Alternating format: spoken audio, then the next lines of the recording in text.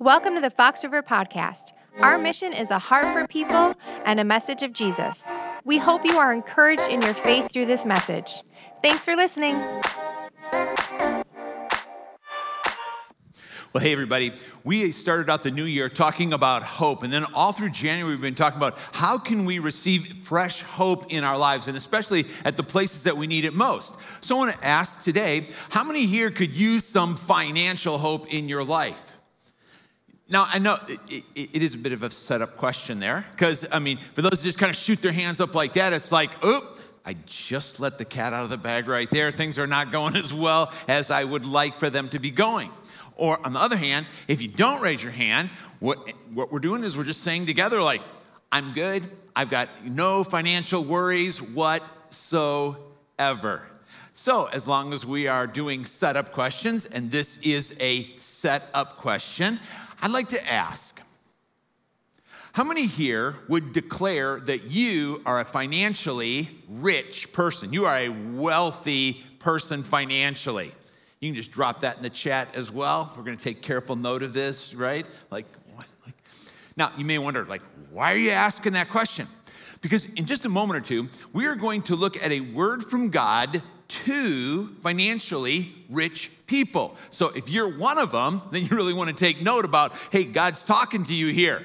If you're not one, on the other hand, you may be going like, I'm really interested to know what God has to say to the rich people of the world. I thought it was a really interesting survey that took place last fall, nationally taken, and the question centered on this. How much more would you need to make in order to be rich? Now, you got an answer in your mind already? I thought I knew what the answer was going to be, and I was wrong. I thought, it was going to come out that people would say, well, I just need to make a little bit more if I'm going to be considered rich. That wasn't the answer at all. The answer was double. You needed to make twice what you're currently making in order to be rich. Now, here's what I got as far as intrigue with this. To those who are making $50,000 a year, when they're asked the question, how much more would you need to make? Because they didn't use the term double. They said, how much more would you need to make if you're making $50,000 now to be considered rich? They said $100,000. To people that said, how much more would you need to make? If they were making $100,000, they said, I need to make $200,000. To people that were making $250,000 a year, they answered, I would need to make $500,000 a year.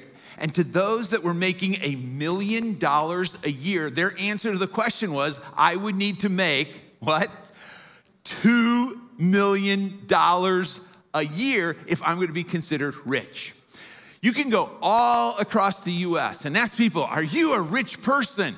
98% of people are going to go, I'm not a rich person. Because you're looking at that 2% that just wow, they've got all of this. And because I'm not there, I really don't consider myself rich. Now, in Jesus' day, there were three financial classes. There were the poor, there were the rich, and then there were the uber rich. In order to be considered rich in Jesus' day, there was three criterion that you would have to make. The first criterion was this, that you would not have to be worried whether or not you would be able to eat or feed your family tomorrow. That's criterion one. Criterion number two, you couldn't be homeless. And the third criterion was this, you had more than one change of clothes. Now, it's kind of like a bonus in here too. If you could afford meat one day a week, then you were considered rich. In other words, you were a person that had some discretionary income. I like that term, don't you? Discretionary. What is discretionary income? Well, discretionary income would be when you can walk into a cell phone store with a cell phone that works, but still walk out with a brand new one. Or you at times find yourself getting frustrated because you can't decide what you want to eat tonight or where you want to go out to eat. That is just so frustrating, isn't it? Or if you could go an entire week without having to repeat wearing the same amount of clothes, well, then you got some discretionary income. So just based on what Jesus' standard was, 3 criterion, or having some discretionary income, how many here would say, well, I guess that I am rich then? Can I see your hands? Come on, let's get them up there. Like online, same thing. Isn't this good news? I mean, who knew when you were walking in that you were a rich person, right? I mean, like, this is a very, very good day. So, to all of you rich people, God has a word. If you happen to have a Bible with you, or you can open up your phone to your Bible app, I want you to go over to 1 Timothy chapter 6 with me, because here's a word to those who are rich. Now, actually in verses 9 and following, God speaks to those who want to be rich. So if you're a person who wants to be rich, you can check out in verse 9. But we're talking now about those who are rich. And so we read this: command those who are rich in this present world not to be arrogant, nor put their hope in wealth, which is so uncertain, but to put their hope in God, who richly provides us with everything for our enjoyment. Command them to do good, to be rich in good deeds, and to be generous and willing to share. In this way, they will lay up treasure for themselves as a firm foundation for the coming age, so that they may take hold of the life that is truly life. We have here 4 commands that God is giving to, 4 imperatives for those who are rich. Now, this is actually kind of an unusual way of stating things, because in the New Testament, we're normally given principles, and we take these principles and apply them to different aspects of our life. But here we have these commands that are given in this way, or the imperatives that are there. There's 4 of them. 2 are negative, or don't do this. 2 of them are positive, as in, for sure you want to do this. Let's just consider them real quickly. The first one is this. To the rich people is this word: don't be arrogant. Would you say that once with me, everybody? Ready? Don't be arrogant. Right. Now, why would God be telling rich people, don't be arrogant? Because it's almost a universal temptation that comes to somebody that is a person of means or is rich that way. You find when you have more that is more than somebody else, when you find out that you're better off than somebody else, it's easy to begin to think, as you look at other people that don't have what you have, that you are smarter, you are harder working, you're just a little bit better than people like that. And it just continues on in our life. It just kind of it feeds that pride that's in there, and arrogance is a result of that. One of the things that we do, this is like the fatal flaw of this when it comes to this attitude of arrogance, is we think it's all about us. How did we get what we got? It's because I worked hard. I earned it. I mean, I was a part of this family, and then I took it and built this out of it. It's like, it's what we do. Hence, we get arrogant, right? But God said, remember that it is the Lord your God that gives you the power to get wealth. Oh, yeah. Or, I really don't think about that because I'm just so busy thinking about me. We ask the question again, like, why did we get this command in front of us? Don't be arrogant. It's because being a follower of Jesus doesn't exempt us from this. And when we as followers of Jesus display this attitude of arrogance, we really misrepresent Jesus. And we find ourselves becoming unattractive. Who wants to be around an arrogant person, right? Our witness for Jesus, it's really tarnished at that point because, again, nobody wants to come to that. We can't light the way if we let this arrogance creep into our lives. And it's always going to try to do just that. So, 1, don't be arrogant. 2, second thing that we're commanded here is don't misplace your hope. Would you say that with me? Don't misplace your hope. Here's a maxim if you want to write this down. Misplaced hope plus time equals hopelessness. Whereas, inversely, well-placed hope plus time equals hope-filledness. You find yourself at this point in life and you go like, I'm feeling rather hopeless right now. You can you can backtrack, you can go back in time and look at, well, this is because I misplaced my hope right here, and now it's played out into this way in my life. So God tells us, be very careful. Don't put your hope in riches that are so uncertain.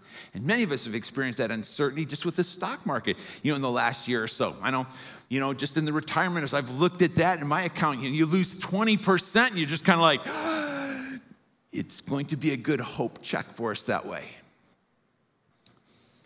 Almost all of us will put our hope in one of two places when it comes to our future. The two places that we are going to be tempted to put our hope would be in either Plutus or in Jesus. Now, when you look at that, of course, Plutus is going to need a little bit of explanation for us. For the hearers, what Paul was writing to those in Ephesus, Plutus needed zero explanation at all. Now, Plutus happens to be the god of wealth. But he was so well known there. It'd be like, today throwing out a name like Michael Jordan. And you're like, well, Michael Jordan, I know about Michael Jordan. Or we talked about Steve Jobs or Bill Gates. You're like, well, I know about them. Or even, Tom Brady. People go like, oh, I recognize that name. That's how Plutus was to those in that day. Now, there's actually a little bit of a wordplay that goes on here, too. This is kind of cool. The word for riches that we read here in 1 Timothy chapter 6, the word is actually Plutus. So you'd actually add O right here, P-L-O-U-T-U-S. That's the word. Don't put your hope in Plutus, in the riches. But the God of riches, he had such a permanence into society there that it's carried through. You may not be familiar with the term, but if you were to open up the dictionary today, a word in our dictionary is plutonomics. Plutonomics is the study of wealth management. And of course, you can also look in the dictionary to find plutolatry, which is the worship of wealth. Don't you love it? Now, here's one of the things that everybody knew about Plutus that we wouldn't know unless we, were told this. Plutus, the god of wealth, was blind. Wealth actually led to Plutus' blindness. And so here's our challenge. Where are we going to put our hope? Now you may say, hope for what? You see, Plutus is saying, trust me, because I will give you life to the full. Whereas Jesus is saying, trust me, and I will give you life to the full. Hope is an assured expectation. In other words, hope is what you can bet the farm on. Bet your life on it. So, what are you going to put your hope, what are you going to work your life around when it comes to where's your hope for life to the full? Where's your hope for the best life that you can experience even here on earth? A lot of us are going like, well, Plutus is where it's at. And Plutus is not a passive force in our life too. Plutus, he lobbies hard. He said, if you will work for me, if you'll give your life to me, if you'll give your life to making more money, to getting more stuff, to getting further ahead, I can guarantee you, I will bring you life to the full. And so many do. Where on the other hand, Jesus says, it's not Plutus, but it's me. And we are going to have quite a competition of time on what we should do and where our values are at. But if you put your hope in me, I will be able to deliver to you life to the full. Truth. Every one of us has a card. And every one of us has a card that's placed when you came in today. I know, sometimes we want to say, well, I'm just kind of in the middle. The middle, there's not a middle spot. We are here or we are here, though I will confess. I'm not sure how it happens, but I swear I go to bed and my hope is here.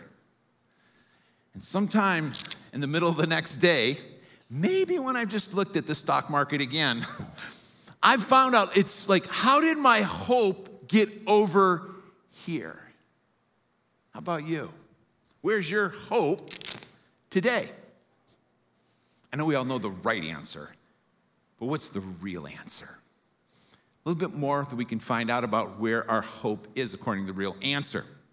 We got the don'ts, but let's look at these do's real quickly. Verse number 18. Verse 18 tells us that we should be rich in good deeds. We want to do good that way. So here's what I'm going to ask you to do. Work with me now. Take your two hands, and if you just put them out in front of you like this, just right here. You don't have to go out like this, but just kind of here. I want you to get a little bit of a scale thing going right here. On the one hand now, I want you to imagine your net worth. So this is your net worth in life. Do you feel it? On the one hand, you got your net worth right there. Some of you are going like, not much right now, but here's your net worth. Now on the other hand, I want you to imagine all of your good works. Here's the good things that you're doing in life. And just let's get the balance going. How does your net worth weigh out against your good works? If your net worth is way more than your good works, it may tell you where your hope is lying that way. Now, for sure, as a follower of Jesus, he's saying, I want your good works to be substantial in your life. In fact, you are actually saved to do good works. It's a little bit of a play on words that way, because we know that we're not saved by doing good works. You don't become a Christian by doing good things. But once you become a Christian, you're known by doing good things. Ephesians 2, 8 through 10 really kind of opens that whole truth up for us. But today, every one of us has this, in our lives, and this is what's going on. I'm giving more attention to building my net worth, or I'm giving more attention to doing good works that way. Second test that he gives to us here, is he says this, still in verse 18. He said, tell them, make sure that you're generous and you're willing to share. So you just kind of check yourself and going like, how generous am I with the wealth that's been entrusted to me? Let me just throw out one more trick question here. How many believe that it is God's will for followers of God, to become rich? I mean, it's God's will for us to be rich. Anybody? You'd like to think so, right? Now, the truth of the matter is, Scripture is actually silent on that. He doesn't say. But he does say this. It is God's will for every one of us who are rich to manage or steward what we have well. Steward's the Bible word, but to manage what it is that we have. In fact, we'll give an answer to him for that, which takes us into Tyler and Erica's story. Here it is.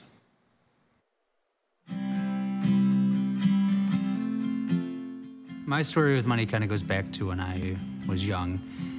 I grew up in a single-parent household, and my mom did the very best that she could do with what she had. Not having a father around at the time, she was working 2-3 jobs to make ends meet.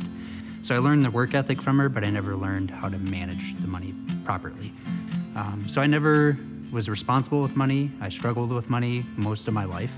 I found that I could out-earn my own stupidity, so I'd dig a hole, and I'd dig myself out of the hole, but I was digging another hole at the same time, and I never got out of it. And it was a cycle. So I was very much a saver, but besides, making sure I saved and about the credit score, I didn't know too much about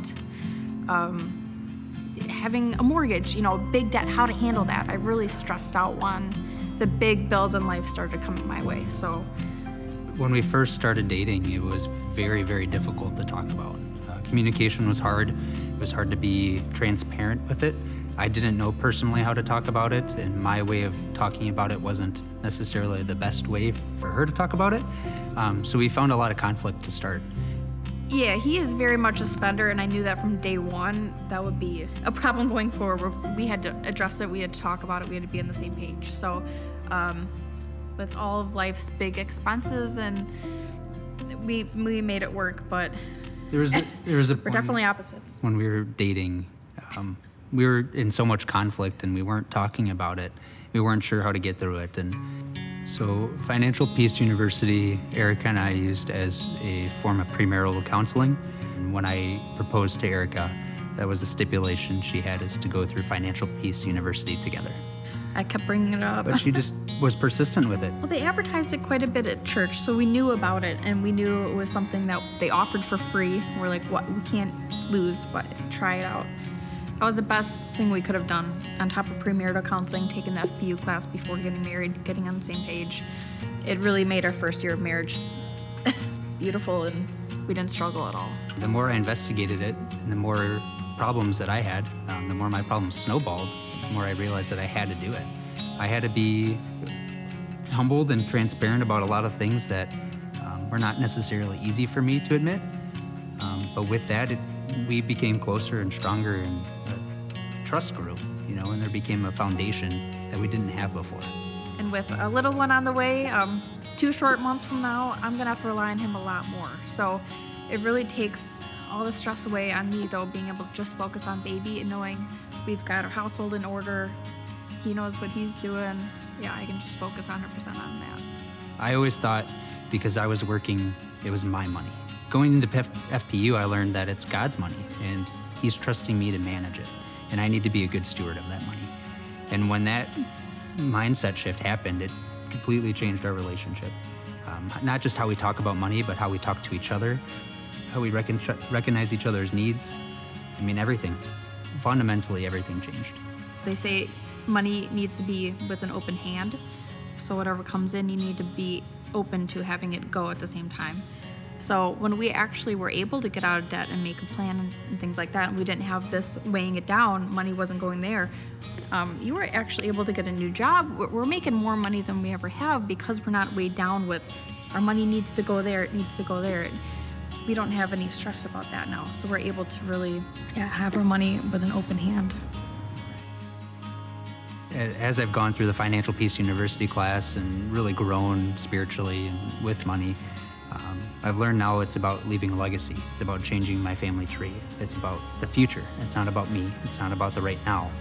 Elijah is a big part of that, and we want to change his family tree and set him up for success. And so there's a lot of natural tension that comes with that. But when I could say I have a plan and this is the why, and there's a bigger picture, and it's not about me, it's about us and God and that relationship, everything is different from my mindset.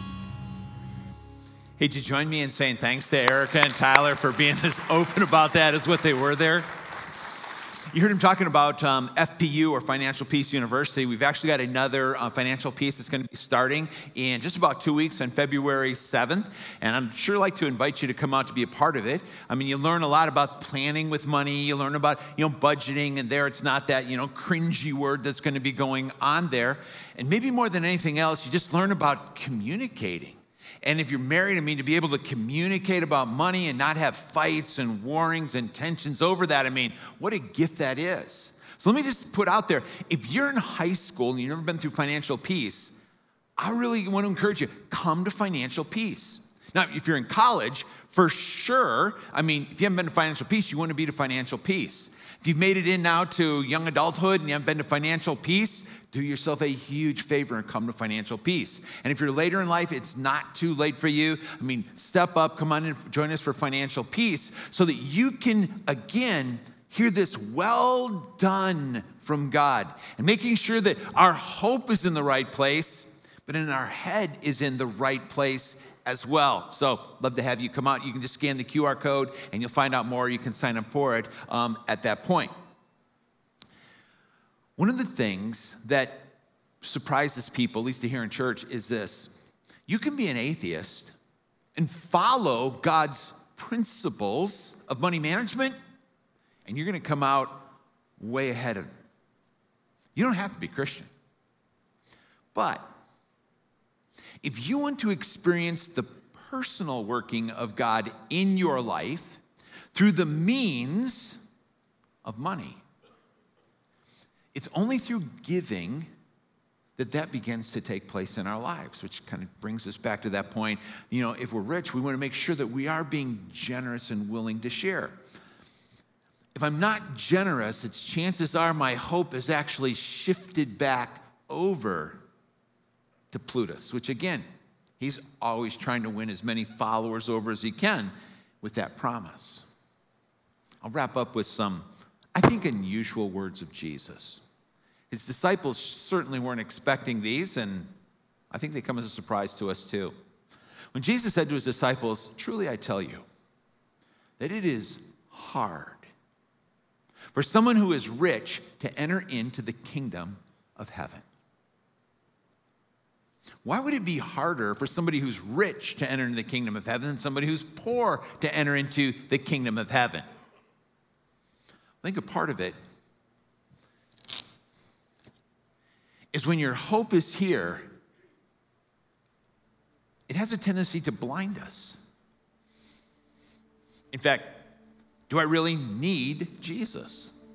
Riches can blind me to the fact that I've got this need in my life, because look at all this stuff that I have, or look, I'm doing just fine in life. And interestingly, Jesus said this to professing followers of his that said, we are rich, in need of nothing. Look what we've increased to. And Jesus said, actually, his words, you are poor, naked, and blind. I counsel you. Get your hope back where your hope belongs. Riches also can blind me just the fact that I need Jesus in my life, because hey, I'm doing good. Don't have to think about those things. I don't think about the fact that Jesus, his death on the cross was for me and for my sin, because I use my riches to cover that. I don't think about the fact when he rose again. That's what gives me hope in life and hope for the more difficult things I face, things that money isn't going to be able to do that way. And so I just want to ask you, have you ever come to Jesus to say, I not only need your forgiveness, but I need hope for that which Plutus has never been able to give me in my life? And before we go, I just want to remind us, every one of us has our hope in one of these two today. I know you know the right answer, but what's the real answer?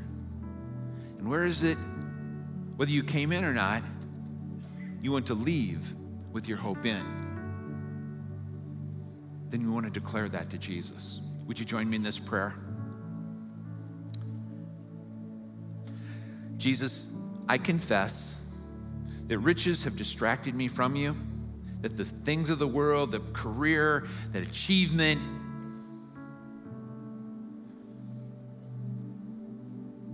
please forgive me. Help me to keep my hope where I know that it needs to be, where I want it to be, and to be able to receive from you life and life to the full. And then for those that are here with us, listening online, that are ready to put their faith and trust in you, Jesus, whether they have been blinded to their need previous to this or pushing you away for some other reason, fear that they wouldn't be able to do the things that they want to in life, as they come to you saying, I can see so clearly now, Jesus, that I need what you did on the cross for me. And I want to ask you to be my Lord and Savior. If that's you and your prayer today, to trust Jesus Christ and to receive the forgiveness that he has provided for you to become a follower of his, I'm just going to ask you to lift your hand up as a confession of that. Yeah. Thank you. Online, you can just acknowledge that in the chat. For every person that is opening themselves to you again, for those that are doing it for the very first time today, Jesus, thank you that you are worthy of our hope, that you will not let us down, and that assured expectation that you will be there for us when we need you. Thank you for that. We pray this in your mighty name. And everybody in agreement said, amen, amen. If you were encouraged by today's talk, be sure to subscribe and share with your friends. Visit us online at foxriverchristian.org or check us out in person. Thanks again for listening to the Fox River Podcast.